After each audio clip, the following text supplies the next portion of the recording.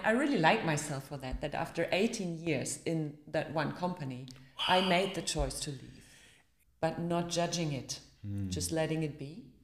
And then that's a huge help to not slip into complaining.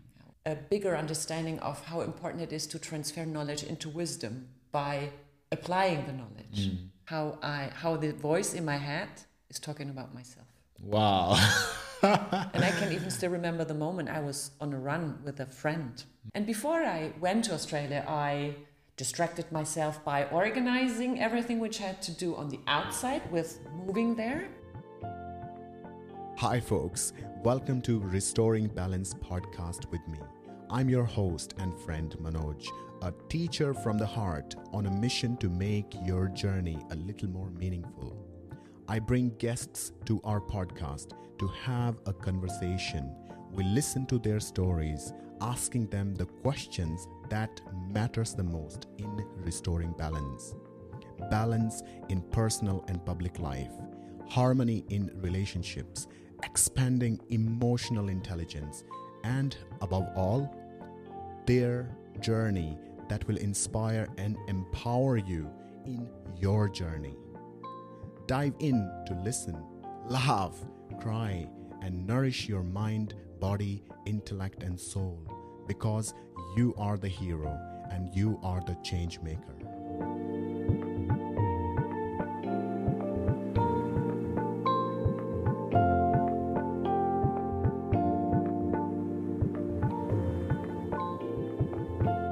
I'm very excited because today's podcast is going to inspire you. It has so many anecdotes, ideas, and the splash of wisdom that definitely are going to touch you in a way that you feel inspired, you will feel empowered, and you will have the courage to step forward to restore balance in your life.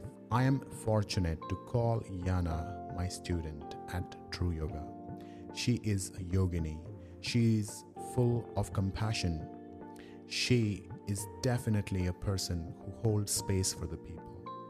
She is a coach helping the companies and individuals to bring the best out of them, holding a safe, respectful, and compassionate space for them. This is going to be a very interesting chat, a conversation filled with stories. So I invite you to come along in the journey, to get inspired, to have some meaningful ideas for yourself. Let's get it started. Yana, welcome to Restoring Balance podcast. Hi Manoj, thank you for having me here. Yana, so one thing as we were talking, just starting before the podcast, that how the rain in this morning was so heavy, and there are so many people out there that who wouldn't hesitate to complain about the rain. True. And you've been so kind and diplomatic at the same time, saying that how maybe the Germans are in top 10 countries, the people that who like to complain about things. Yeah, true. Yeah, top 10, you can say. Yeah. Yeah, I mean, it's not a bad thing. It's a good thing to complain. I mean, if something is not right, it's you need to acknowledge and give a feedback, and that could be called a complaint. But yeah, there is one of my student, Marcus. So in the last week, he came to the class at 6 p.m. It was pouring rain, and he was soaked fully, and he's in there like, wow, Marcus, you're here. And he said, well, I'm not made with sugar. So I think attitude matters a lot. It's true, it does. So I think there is a balance, or to find the balance between, let's say, constructive criticism and complaining is not too easy, right? And also, you can even also switch into something like, let's say, toxic positivity, because it's also about acknowledging challenges. If you don't do that because you don't want to complain, that's not helpful as well, right? Yeah. And I would, in all honesty, I can say I learned that on my own journey, that it is a decision, or that it is a choice how to see things, and that there is a possibility to acknowledge something as being difficult or challenging, but at the same time not resisting against it being there, accepting it as a challenge, as maybe also a difficulty, but not judging it, just letting it be. And then that's a huge help to not slip into complaining, I would say. That's a brilliant way to put it forward. I think it's very, very good to be rational and practical in your day-to-day life. So you're not just extreme end of the positivity, where you're just ignoring what are the challenges that you need to deal with to move forward. It is just being rational and having this open attitude and see what you can change, what's in your hand to change, and what you're not able to change. For example, rain, these two things I really kind of embodied and I really burned in my memory. One thing is that one of my students, a long time ago, about 4 years ago, he's an old man, Hans his name, and he mentioned to me that, Manoj, it's not cold, it is your clothes. And that really stick with me. I mean, it's about the clothes. It's not about, you can't change anything about the weather. The second thing, which I mentioned in the last week, Marcus says, we're not made from the sugar, so the rain should not affect us. That is a pragmatic attitude, and this is what I really, really like. And this is how I think we should move forward in our life. With the life, Jana, why not you share a little bit about you, a bit about how was your teenage, growing up as a German, how it was going, the schooling, the Abitur, just kind of your senior school passing. So why not we start from there? Yeah, we can go there. I haven't been there in my memory for quite some time, because it's a good time some time ago. I can confess that. I would say during my school time, I was a student or a pupil trying to, let's say, stick with the rules of the system. I mean, my dad is teacher, right? So there is a bit of socialization in there, coming from this aspect of, I want to know things, I want to show that I know things, and also an awareness of the appreciation for knowledge, not yet having a bigger understanding of how important it is to transfer knowledge into wisdom by applying the knowledge. So I think that's something that in my days and still today, the German school system is missing. The aspect of not only sharing and bringing knowledge to pupils, but really supporting them in how to apply it. And also a change in how you educate pupil. In my time, and I think still today, it's about what to think. But this century is so different. It's so much more about how to think.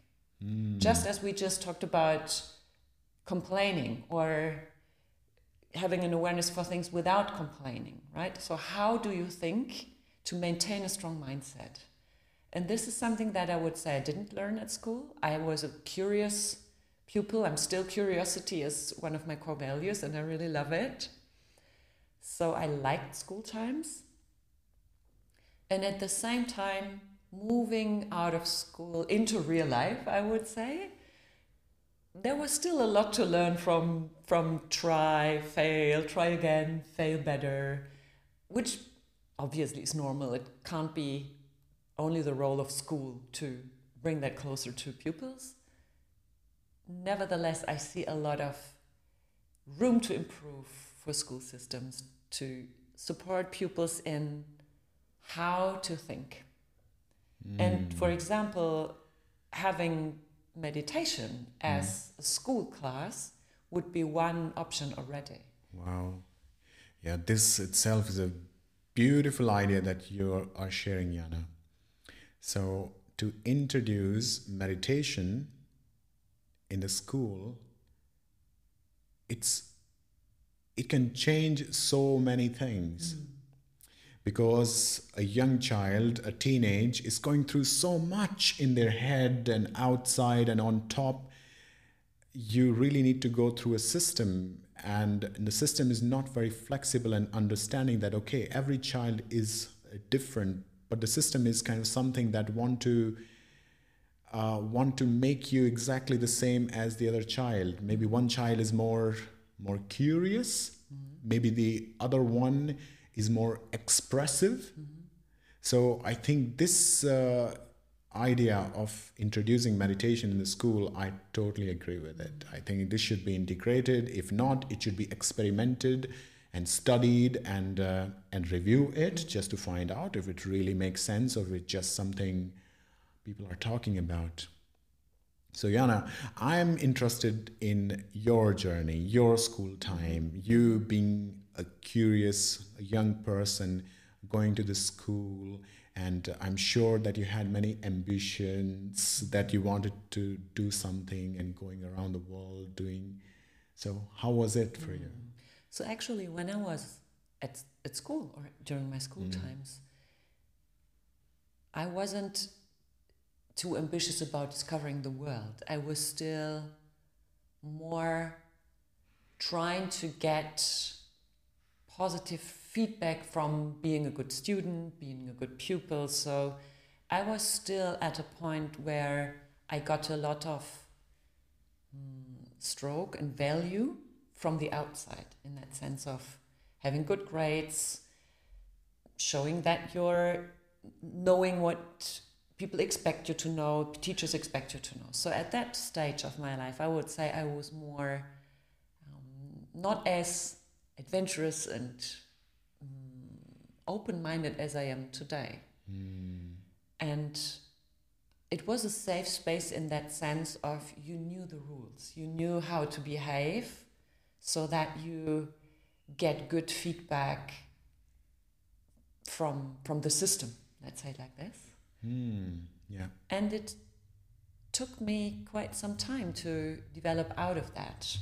But at that stage, in all honesty, I was more maybe up to a certain level fitting in, I would say. Fitting in. Yeah. Which is the total opposite of belonging. Yeah. And this is probably a reason for how my journey after that unfolded. Now that we talk about it, the journey that I made towards the person that I am today was the journey from fitting in to belonging. Wow. That's quite polar parts. Yeah. It's so beautifully you are saying, Jana. Yeah, fitting in and belonging.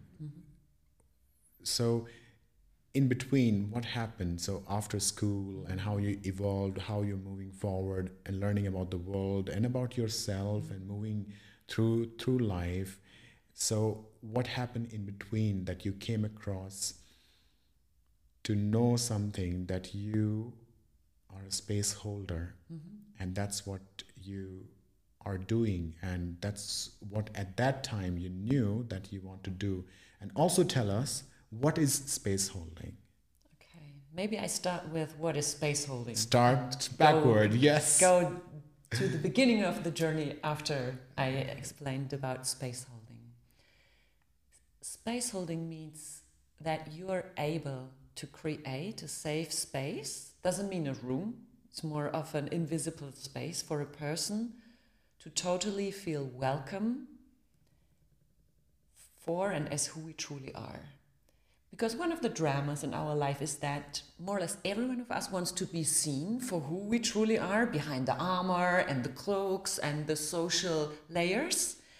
But as we really scared to be abandoned or rejected, we don't show up as who we are, right? We have so many layers that we kind of rather put out there, which costs us a lot of energy. Huge. And as a space holder, what you do is welcoming a person, sometimes even more than one person, we can get to that later, and being fully present with the person, with whatever the person brings to the table. And most of the time, that is something that they do not necessarily dare to bring to the table. Maybe some flaws, some insecurities. Sometimes it's a really also a very, let's say, childlike part that they're not allowed to show during their normal life, right? And it becomes a space that you hold when the person gets aware, I'm welcome here, free from judgment, with whatever I bring to the table. I can share it. From there, shame around it that I might have myself can drop down. And I can really show myself. I'm welcomed here for who I am. And free to also explore myself, to express myself with those aspects that I normally maybe don't want to show. And sometimes also with the aspects of myself that I don't understand, that keep me from growth, that keep me back from moving into my next level self. So this is space holding. And for me, space holding means I'm sometimes physically, sometimes digitally connected to one or more people, sharing about and exploring aspects that they want to change in their life. This can mean somebody running a whole own business, but being aware that whenever it gets critical in that sense of saying no to own employees or business partners or whatever, the person simply can't speak. It's as if the throat would be kind of numb or closed. And they get aware that there's so much they would like to express, but they can't. So the person comes to me and explores what this is about, where it comes from. So we start with the challenge, and from there get deeper into what it is about, where it comes from, the root, and the root cause, as one example. So this is space holding. This is space holding. So you are not talking about literally a space or a room.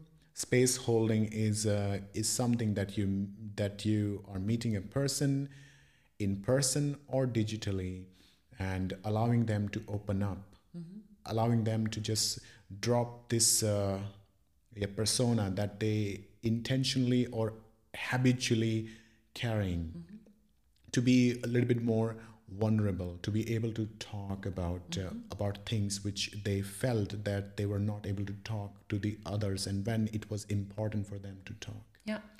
So you are building trust with the person, so they open up with you, and the process, maybe I can only assume, it can be slow, it can be spontaneous, and it can be somewhere in between. Definitely. Would you like to share a story about one of your client that when you were holding space with them? So one of my Indian clients, for example, she was a woman working as a team lead, and she stopped her work for the company because she was totally burned out, felt overwhelmed, and simply couldn't do the job anymore. And when she started to work with me, she wanted to find, let's say, a new profession. She wanted to find the place where she can do better, where she can feel happy in her work, with her work life. And she doubted her ability of being a team lead as well. We worked together for around about 3 months, I would say, in total, meeting digitally on bi-weekly basis. And what it, in the end, came down to was her own discovery journey, that her being so, let's say, overwhelmed came from the fact that she did not yet have the ability to set healthy boundaries. So that instead of also caring for her own resources, and also to her team members saying, I can't deal with this today, I can do this tomorrow, or this needs to be solved by someone else. She couldn't say no. And I can remember one really incredibly beautiful moment with her when she got aware of this habit of, well, hold on, actually it's me not saying no, because I fear to disappoint people. I fear to not be good enough if I say no here. And all of this comes from basic assumptions we do have about ourselves, of course, in that it comes from the inside, not from the outside, because we are not who we think we are. We are who the other person, or better just, we are what we think the other person thinks about us. Does that make sense? This aspect of, I'm not thinking about what do I think about myself. I'm thinking about what is Manoj probably thinking about me when I say no here. And so she had this awareness, and from there she developed a really beautiful, strong affirmation for herself that supported her into learning how to say no. And I can really still remember the smile on her face when she found this affirmation perfectly fitting for herself, which was, a one-time no today means twice a yes tomorrow. And this was her way for finding the strength and also the conviction that a no can be healthy and positive. And with that affirmation, she really managed to get into a healthy boundary management, not seeing herself as selfish, but finding this awareness of, it can be supportive for others if I today say no, because I can restore my resources. And from there, I can be way more supportive tomorrow. That's very interesting, because this is a common phenomenon that people hesitate to say no. And when they are hesitating to say no, because the person in front of them are not able to read between the lines and able to just understand the context of how they are speaking or their body language, because I think nobody has that much time, everybody's running and busy. So that can work against you. And you're mentioning about your client that who burnt out because she found it so hard to say no and express herself. And when she know that she should say no, she only feel, oh, what the other person is going to think about me. That's mind-boggling. It's like, you just are paralyzing yourself that way. However, that make a very good sense, that how you are holding space for your client and let her open up with you, so that she can explain herself. She can tell that this is the way she feel, she think, and how you're helping her step by step to get her doubts out of the way, so that she learned by herself that saying no actually is beneficial for her future, and also for the other person to have a clarity. Exactly. So this is kind of something we as a human being, and of course you go anywhere in the world, people have their own way of saying things or doing things. And that also remind me of a brilliant book, The Culture Gap, in that it's very nicely explained with many stories of the people from India, people from Germany, Spain, England, USA, and France, that how people are just interacting. So when you're helping that kind of people that who are coming forth from this mental blocks, they have somebody, do you have somebody that who have also some kind of emotional agitations? Absolutely, because we are beings not only from the mind, but from the heart and the soul as well, right? So our whole self is a combination of all of this. And you never solve, or let's say in my experience with my clients, they never solve or dissolve what is blocking them only in the mind, but really also need to explore the emotions around what is blocking them, the emotions towards themselves. There can be judgment for ourselves. We can be harsh on ourselves if we're not able to get through a blockage, right? We can have regrets, resentments about things. And you can't leave a place if you haven't been there. Many, many times with trying, and we're back in the knowledge game, to understand everything, we kind of think we can still have control over it. And from understanding it, moving past it. The truth is, understanding, having consciousness around it on the cognitive level is the first step. Still, for moving forward, it's also about exploring the emotions around that, because we normally block ourselves on the emotional level. We are very smart many times, and it's easy to go to the knowledge level because there we feel safe. Where it gets messy in a positive way is on the emotional level. And in the end, emotions are something like feelings that add up over a long time, that we keep stuck, that keep stuck in our body because we don't process them, right? Feelings are not meant to kept inside, just physically. An emotion, a single emotion, cannot last longer in our physical system than 90 seconds. It's not possible. So feelings are there to move through us. But as we don't allow them many times. We tuck them in, we keep them with us, we have resistance against this feeling, but by having resistance against it, we actually cultivate it. And from there's a huge emotional energy building up that we need to release.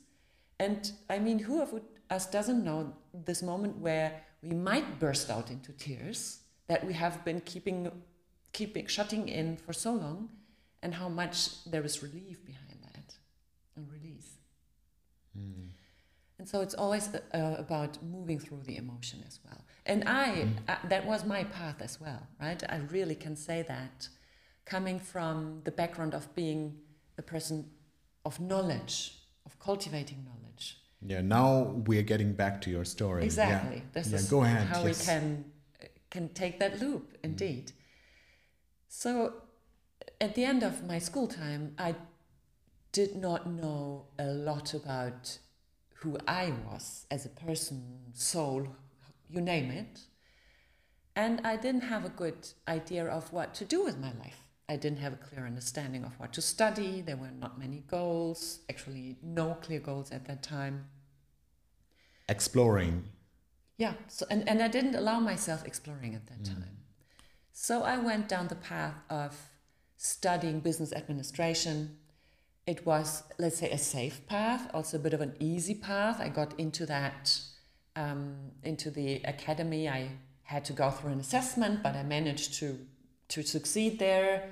At that time, I really felt well about succeeding in the assessment without checking in with myself if that's who I am and what I want, right? On the surface level, I was just happy that I graduated, let's say like this again. And so I studied business administration, and already during my time of studying, I was aware of, actually, that's not it, and that's not me. But I didn't have a good sense of what it is instead. And this was something that was part of my journey for the first years pretty strongly, having an understanding of what to move away from, but not yet having an awareness, a consciousness, I would say, of what to move toward to. And it can be, let's say, it is a driving force if you move away from. For me, it was just also a driving force that made me take different steps and make experiences. after my studies, starting in sales, because I kind of knew it was about people and communication, but that's a wide field, right? So starting in sales, getting an awareness of, no, that's not it. Trying out marketing, communication and people, no, that's not it. So it was a strong force of moving away from. But I at that time had no idea of how to find my two words too. And that changed when I really randomly, one could say, stumbled across this opportunity of going into a coaching training. A friend of mine just shared with me that she was thinking about undergoing a coaching training, and I thought like, well, actually that sounds interesting. And so I had an information call with the company offering that training, and I felt curious and I felt an excitement that I didn't feel before. So I underwent that training and she didn't. And this was really the first time that I felt this is it. It's not only about communication and people, but about bringing things into connection. So I got to where that it is about connection for me. And that's where it was the first turning point about where this is actually about connecting people. Let's say it like this. And from there, it still was a slow progress because that was 2010 up to 2012. And coaching was not yet, at that time, that well known. And so I did that training. I was still working for the same company that I tried out sales and marketing in, and more moved into a direction of employee communication on a level that is a connecting way of communication, not only bringing across the facts, but bi-directional, getting a communication that connects people. So that was kind of your stepping stone in the direction of coaching, that you have graduated in business, and sales is kind of something that you found out, okay, it's about the people and the communication. Yeah, this is kind of something for me. Along the process, you had the opportunity to have a program which is in the direction of coaching, but here as well, that you were still in a company, how to coach or how to have the communication with the employees. So you already stepped up, you already started to find out, okay, this is something that you want to do. Yeah, I could, for the first time, I could feel kind of a compass from the inside that felt like, yep, this is locking in here, we are on the right path, at least have a first idea of a right direction, let's say it like this. But at the same time, looking back to it now, some of the people that have been on the training with me at that time said, well, you can just become a coach because whatever you're going to start, you will go to make it work. But that was on the outside, and I myself was not yet brave or courageous or convinced enough of myself that something that was still, let's say, strange at that time, or not an official profession. Right now you find so many coaches out here, so many people who have it as profession. But at that time, I was not convinced enough of myself that I can make something my profession that at that time hardly anybody knew.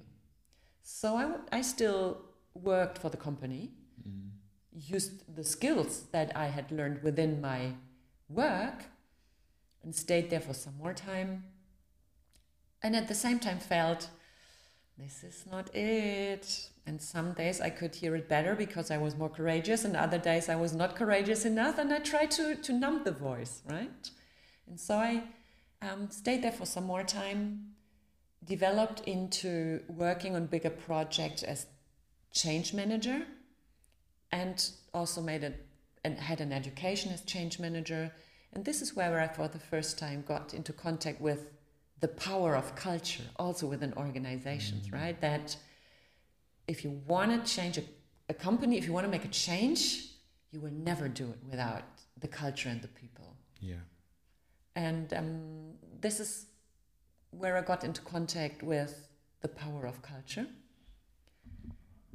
And after some more time, I really got aware of, I don't want to do this within one big company, but let's say with smaller entities. And I really enjoyed the one-on-one sessions so much of supporting people, because there was something ongoing that I could not even see as being interesting, because it was natural to me. So you are talking about that, how you were moving forward, having this new skill set that you acquired, and you were acknowledged by the other people, and you also felt that, wow, this is kind of something, it clicks with me. But the problem was that it was not very safe to change a profession, and there was not something like as it is now. There are a huge number of coaches, and it is a set kind of a profession. It was not like that. So it was not something that you imagine that, okay, I don't want to be that radical, moving out from my safe job. Instead, just moving forward, just on and off. You just want to change something, but this change is kind of not happening. However, you were enjoying a conversation and coaching your employees. Okay, so how about we just move forward? Yeah, because you've been to Australia. So were you also coaching there? I was. So there was a huge shift in my life when in 2016 I took a break from the company life, because it was this being torn in between trying to find a place in the company with coaching and my purpose that I felt, but I simply couldn't find it in the culture. And that was, I mean, I have been traveling before, but 2016, I took 3 months off to travel on my own through New Zealand and Australia. And I would say this is where my shell cracked, let's say it like this. Because if you travel on your own, you really get to know yourself. Definitely. And you really start to get aware, hold on, why am I making that decision right now? At home, I would have decided differently. What's ongoing here, right? So you really get to know yourself. And in 2016, in that time, I got to know New Zealand. I traveled Australia and got to know friends there as well. But for some more time, went back to Germany, because I still wasn't self-confident enough to make the last step. And in 2018, there wasn't the time. It came in 2018 where I said, look, I can't stay in this company any longer. I had already started a side business from 2016 on, after I came back from the sabbatical. And I What is quit. Sabbatical? Sabbatical is an opportunity that many companies meanwhile offer their employees to take a break from the company life for a certain period of time and to do whatever they want to do within that time. And you can, before that time comes, you can put aside some of your salary on the side of the company, and the company will still go on to pay you. Okay. Okay. Okay. Interesting. So go on. What? So like, how was life there? What kind of lessons? Because I think this is so wonderful, and this is something I myself experienced that, and I want everybody to have this experience of traveling alone to a place which is new to you, because this is going to teach you so much. After that, you're not going to be the same person ever again. It's very true. And one thing for sure, as you said, like it crack open you. It just open your mind in a different way. Then you're not the same person as you were. So yeah, going back to the adventure in New Zealand and Australia, 2016 onwards, you started your side business, having sabbatical, having a break from your profession, but at the same time having the safety. Still, safety was more important to me than... Definitely. I think this is a German thing. Yeah, probably it is, right? Yeah. We're used to safety here with all the pros and cons, right? So nothing good comes without something difficult, and nothing difficult comes without something good. Yeah, definitely. It's always a price one has to pay. Yeah. Yeah. And so I paid the price of suffering for too long for safety. But finally, and I would say I really like myself for that after 18 years in that one company, I made the choice to leave. 18 years are very long. Yeah. Wow. That took you 18 years to come to a point where you can just kind of having this opportunity to sort of saying reinventing yourself. Or just kind of stepping out of the environment you were in. Yeah. Go on, yeah. And so I quit in 2018, and I had gotten to know good friends in Australia in 2016. So I went back to Australia, and as good as possible at that time, I took my side business with me that I had built up. Right, so I had been working with some beautiful women who were running a middle-sized company together, and we were able to work remotely. But still, this shift from leaving 18 years of identity in that company behind me, moving into a new country, just having a bit of a side business, was very challenging. And what was my learning in that time in Australia was, if you fail to find yourself, you will find yourself failing. And that's what I found myself doing. So in that sense, failing, I developed anxieties. Things were very unstable. And I got to where that my inner compass was not yet strong enough to help me figure everything out in Australia at that time. And before I went to Australia, I distracted myself by organizing everything which I had to do on the outside with moving there, instead of first looking inside myself and getting to know my identity in that sense of, so where do I want to take this? And who do I need to be for what I want to develop? So it's so tempting to organize things on the outside when there are difficult questions on the inside waiting, right? And so this is what happened. I had the most important time in Australia at that time in my life. And I came back in 2019. 3 years. No, I went there 2018. So 2018. Between 2016 and 18, I was still in Germany. Quit in 2018, and then went to Australia. And in 2019, I came back because I still got aware that I didn't figure things out well enough about my identity to build up a business over there. Let's say it like this. But interestingly enough, in that time, by everything you meet with the challenges that come up when you face uncertainty, when you face anxieties, you really get to know yourself on a deeper level. You have no other chance.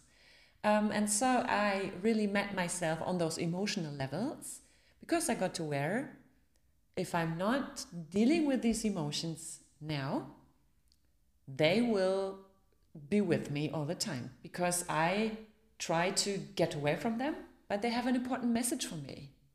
So I need to listen to them, and from there take it into a different direction. But it was a learning that I learned from. I paid my dues for that. Let's say it like this. You put yourself in a position where you had to take responsibility of yourself. Yes, exactly.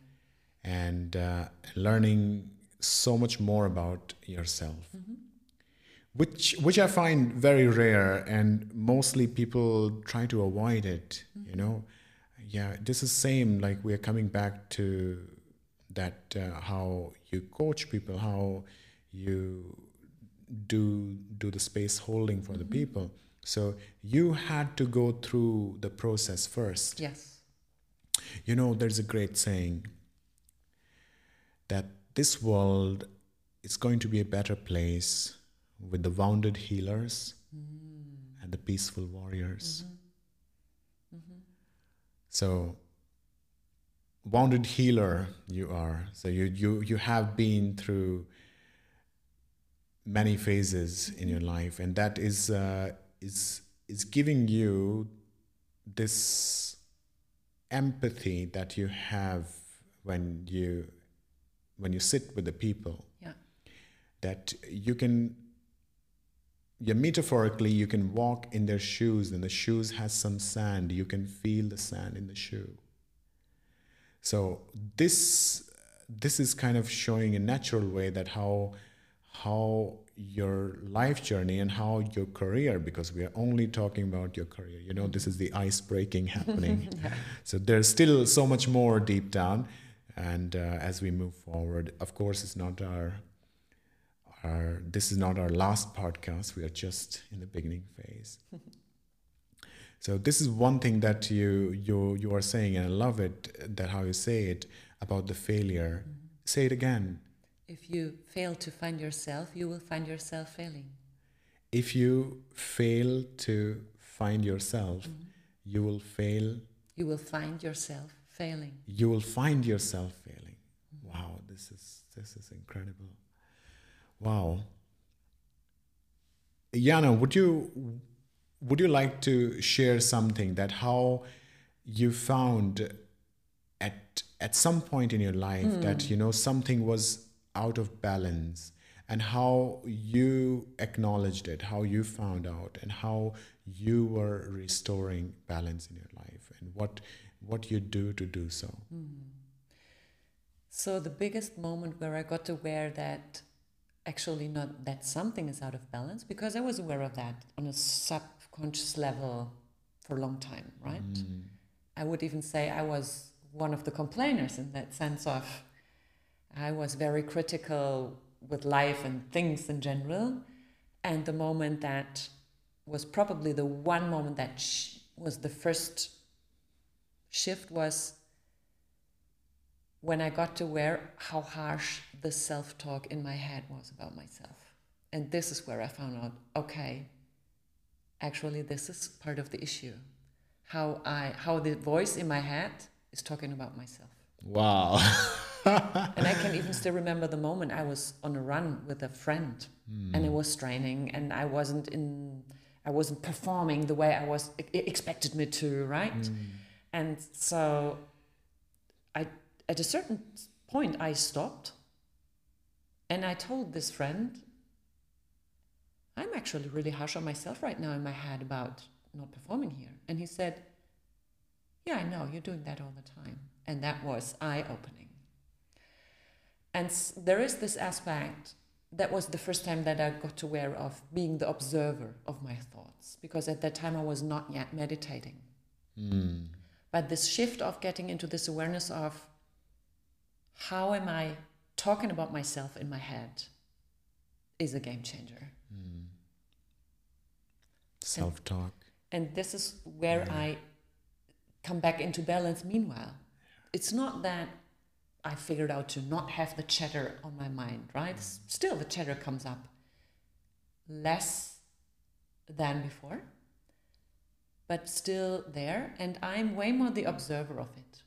So I'm not in between, like let's say I'm not in the midst of it and my critical voice is talking to me all the time, but many, many times I'm the observer of the critical voice rumoring around in my head, and I'm aware of critical aspects that come up within myself. And from there I can find myself into compassion. And I can, compassion for that critical voice even. I don't try to cut the throat of that, or the voice of that critical voice. It has its reasons, right? Why it's there. So I'm accepting it to be there.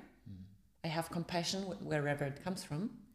And from there, it slows down, or it gets way more silent on its own. And I'm very precise, meanwhile, on how I express words about myself. So this is where I get into balance and how. Oh. So you figured out spontaneously that how your self chatter is dictating your reality, and you were unaware of that. And as soon you were conscious about it, from that time onwards, the change started to take place. Yep, absolutely. Along the process, you learned that you don't need to diminish, you don't need to suppress this self-talk because it can never be stopped. Rather, you took a smart step to acknowledge it with compassion.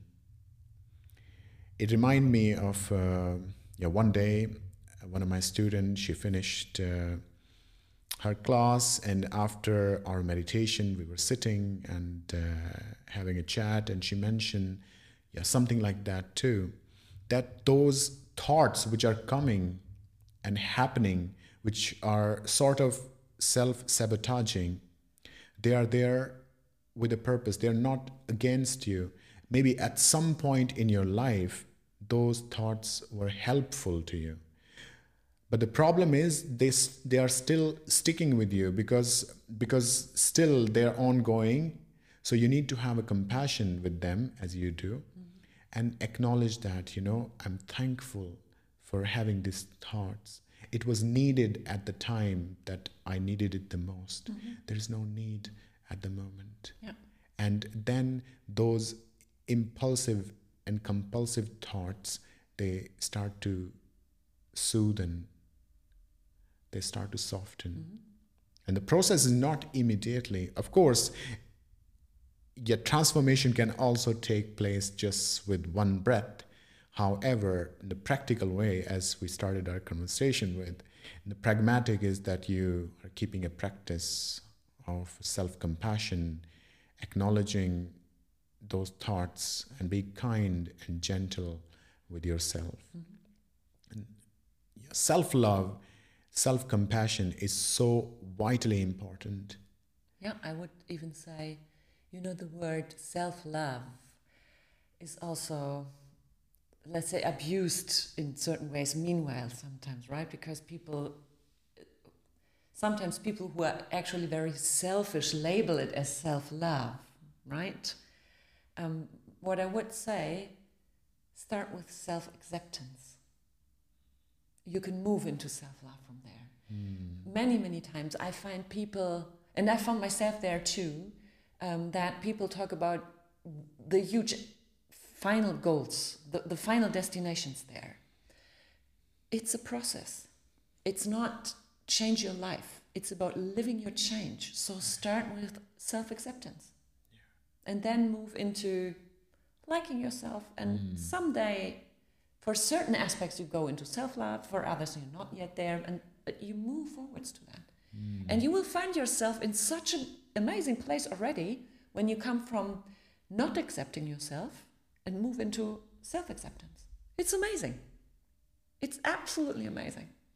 It's so wise that that you are sharing that, and I think people get slipped away with that, with this fancy thing, self-love. If you're ignorant and you just take it as it is, self-love, oh yeah, I just kind of love myself, that can move you to self-absorption, and this is utterly selfish, that a person start to become. But you are putting it so beautifully out there. Self-awareness is the first step. Self-love comes later on, and there is a very thin line of balancing yourself, not to fall for this narcissistic way of behaving. Rather, just accepting your flaws, accepting everything good and all the talents that you have and you can bring forward. However, process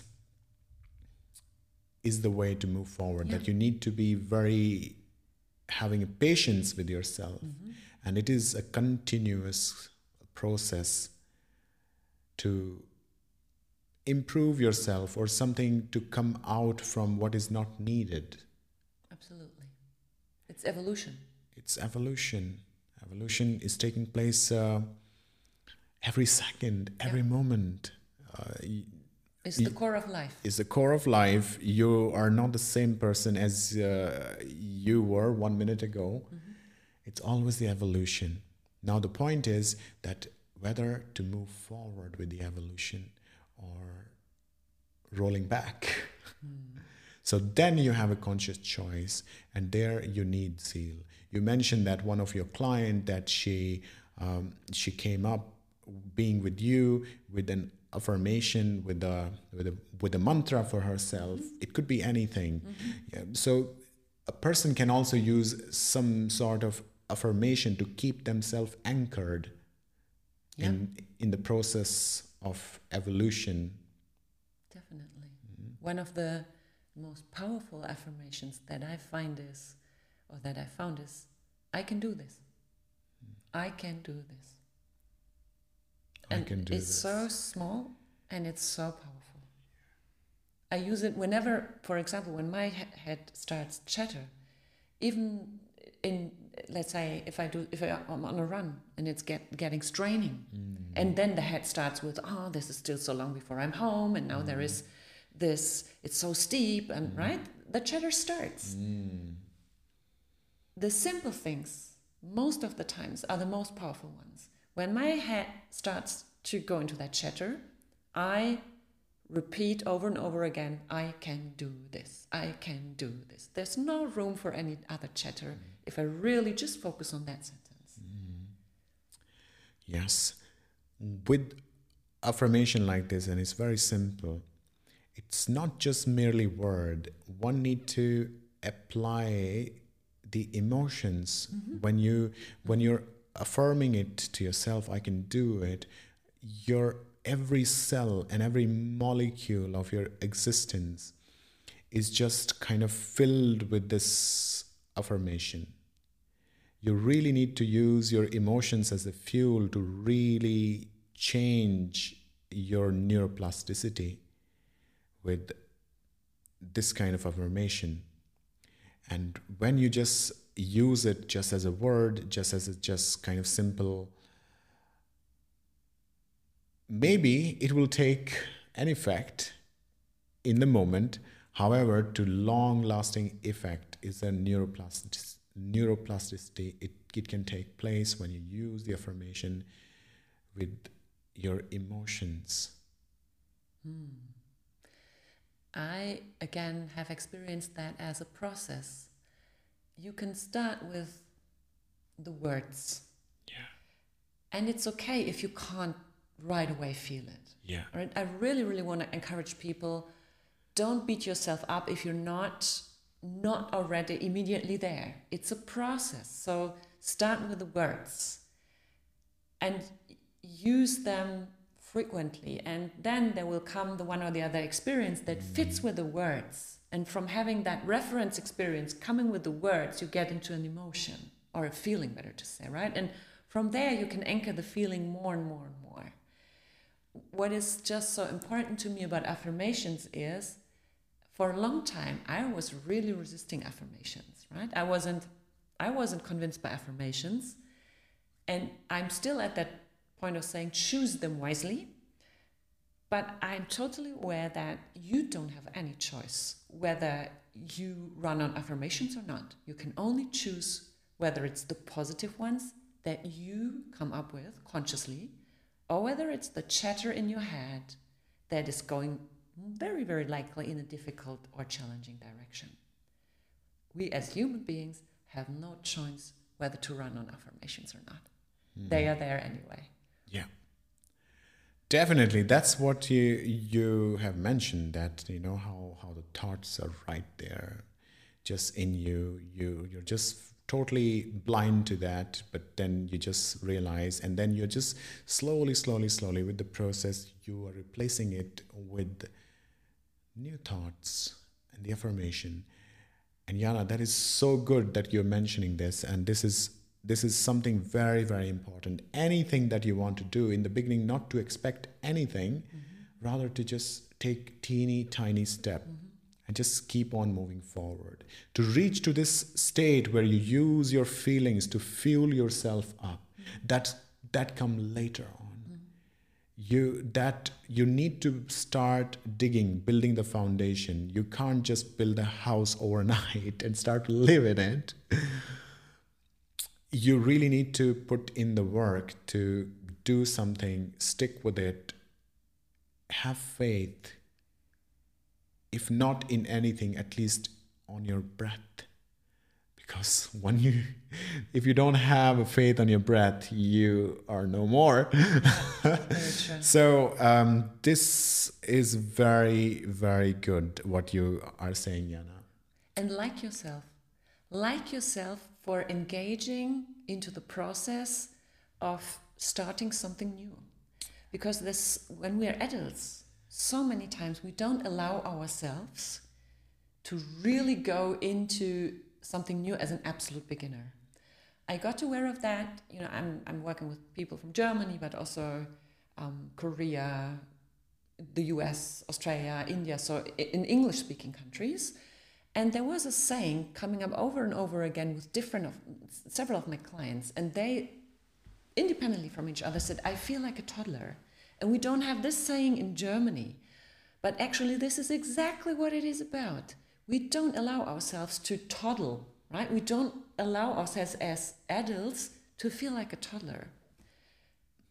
And if you are in that situation, feeling like a toddler, you're right where you need to be, because this is where evolution takes place. And like yourself, cheer yourself for having the courage to go there, because the majority of adults doesn't have that courage. So even if you don't succeed on the first or the second or the third day, celebrate yourself for getting up, starting to try again, and falling down again. Like yourself for that process, because it's huge. It's a choice. It's a choice you make, and it's a courageous choice because you allow yourself to go into a vulnerable place again. And there's so much power if you like yourself for starting something new, for feeling insecure, for opening up to uncertainty. It's amazing. Definitely, Jana. So 18 years that you have invested of your life into a profession, moving out from it, along the process you learned so much about yourself. Along the process you chose to do something so different what you have studied, because you have a conviction, and the conviction is that I can help others. And I think this attitude itself is so powerful. How do you motivate yourself? How do you feed that? What is moving you forward? What is when you're waking up in the morning and you're just bright and you know that, okay, this is the day? How you are empowering yourself. So it might sound a bit cheesy, I know that, but since I'm working fully self-employed, coming from my purpose, there is no day that feels like I don't want to do this. There are moments where I feel like, gee, this is making me nervous because it's new or something, right? But I don't have days where I feel like I'm over that. And that was maybe probably one of the most powerful things that I learned, that passion, but even more purpose, is the best counterbalance against fear and anxiety. So I don't need to motivate myself to go into working from my purpose. Nevertheless, I can be tired in the mornings, right? This is something that definitely is part of every human life. And what sets me up for a really good day is my morning routine. And I know that is a cliche some way, somehow for people as well. Yeah, tell us about your morning routine. It's getting up around 6-ish, so 6:15, 20 minutes of meditation, 10 minutes of visualization of what I want to unfold in the future. Then I go into some morning activities, so some type of sports, which is either yoga or some high intensity workout with more intensity, or lately running came back into my life as well, so some of them. And that is something that I just lately got to aware and or learned about myself, that sometimes I have an idea what I want to do in the morning on the evening before, but actually I really listen into myself at that morning. What is it that I need today? What does my being, what do I as a being need today? So sometimes I skip the run because I feel I need something which is slower, and I turn towards yoga. Sometimes I get to where I need to have something that really builds up my self-confidence, so I go into high-intensity workout, right? And so this is how I start my morning. Then I have breakfast. I love breakfast. For me, that's the most beautiful meal of the day. Starting every day also with a coffee with frothy milk, like substitutes for milk, meanwhile, without dairy, but I love frothy milk, so I have this little morning celebration with that as well. And then at 9 o'clock, I have a short call with a beautiful friend of mine who is in a similar stage and with her self-employed business, 15 minutes every morning, where we open up a space for welcoming each other and really opening, like together creating a space where we can share the energy that we're in that moment on that morning. And after that, my day starts. What I like the most in that is that how at 9 in the morning you call your friend who is accountability partner, sort of saying, like a companion. Who, like, I think this is something beautiful, that you can start your day talking to somebody who is your companion in the journey. They are also starting off like you. That's wonderful. I think the morning is the best time. Like, this can set the tone, and before the morning comes the night before, where you're sitting down and writing something that what had happened in the day. There are many ways to do it, and there is a certain method that I follow, evolved and developed, which is kind of suiting me. It's very important for me, night before, knowing that what I'm going to do tomorrow, what is the one most important thing. Maybe it's not so important, but there's one thing that I'm going to do. Everything else, okay, I can touch upon, but this is one thing that I'm going to do. When I go to the bed and when I know that I have done it, I feel so much at peace. And for the morning, then I know it, okay, this is how my day is going to turn out. Nevertheless, I love this idea that, when you're starting your work, you're talking to your friend, your colleague, and starting your day. This is beautiful. Because what happens, like this morning routine has two aspects of accountability. The first part of that routine is accountability towards myself. And, for a long time, I haven't been that much of a disciplined person. It took me until 2019 that I got to where that discipline is self-love. Yes, definitely. Because with discipline, and you can, of course, be harsh with yourself with discipline, right? So this is not what I mean, but keeping the promise you gave to yourself is building up trust in yourself, right?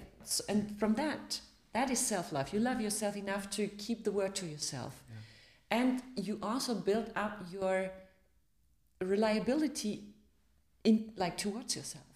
And that makes this huge for me. And it has this aspect of, I have a hand on how my day starts, how my day unfolds. Yes, you are in control. Yeah. So that's the first part of accountability, and then the accountability with that friend of mine. Yeah. Definitely. You know, Yana, there is a saying in India, the person who keep the promise, so two things in that. The promises that you make to yourself and the promises that you make to the others. Keeping that move you forward, because it just help your self-esteem to just expand. Absolutely. Your light shine. One don't need to be perfect on it. You know, it can happen, many things can change, but you can go back, accept the responsibility of not fulfilling the promise that you had made to yourself or to the other. That need the courage. And when you do that, you're doing it so sincerely, making sure that the next time you are improving, next time you're better. It's like that, as you said, that, you know,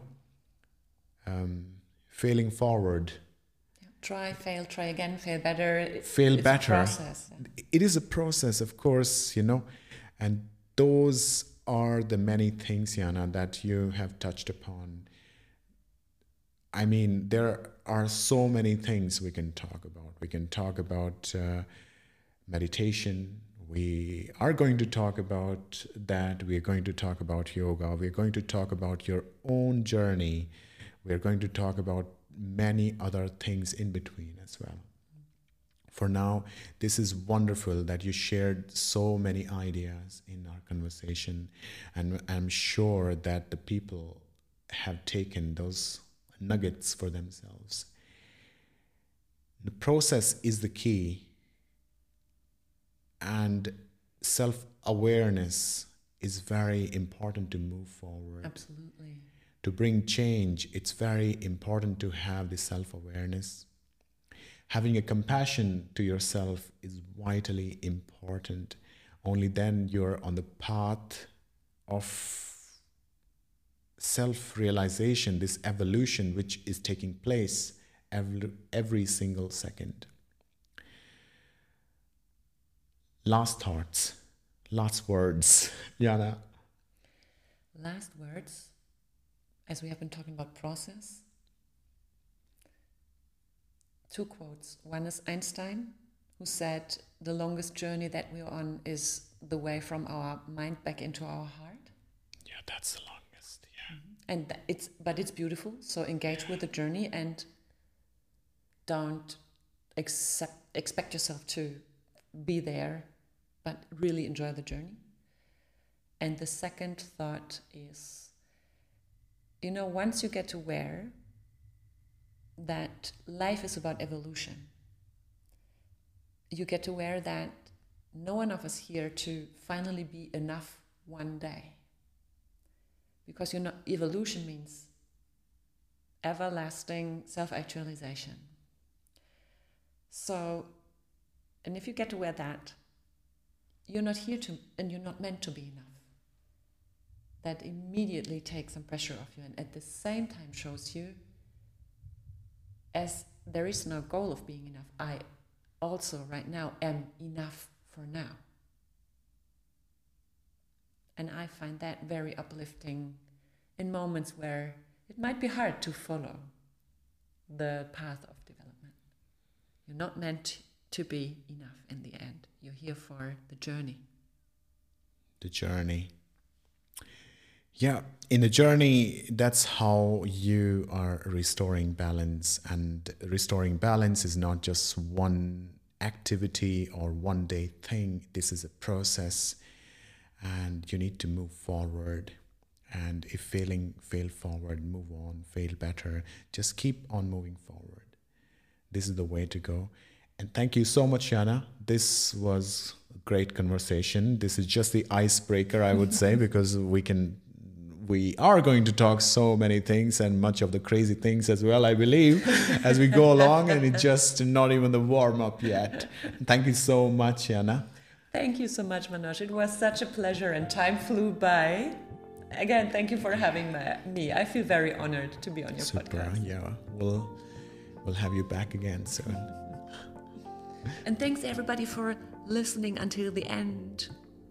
You're amazing. Definitely.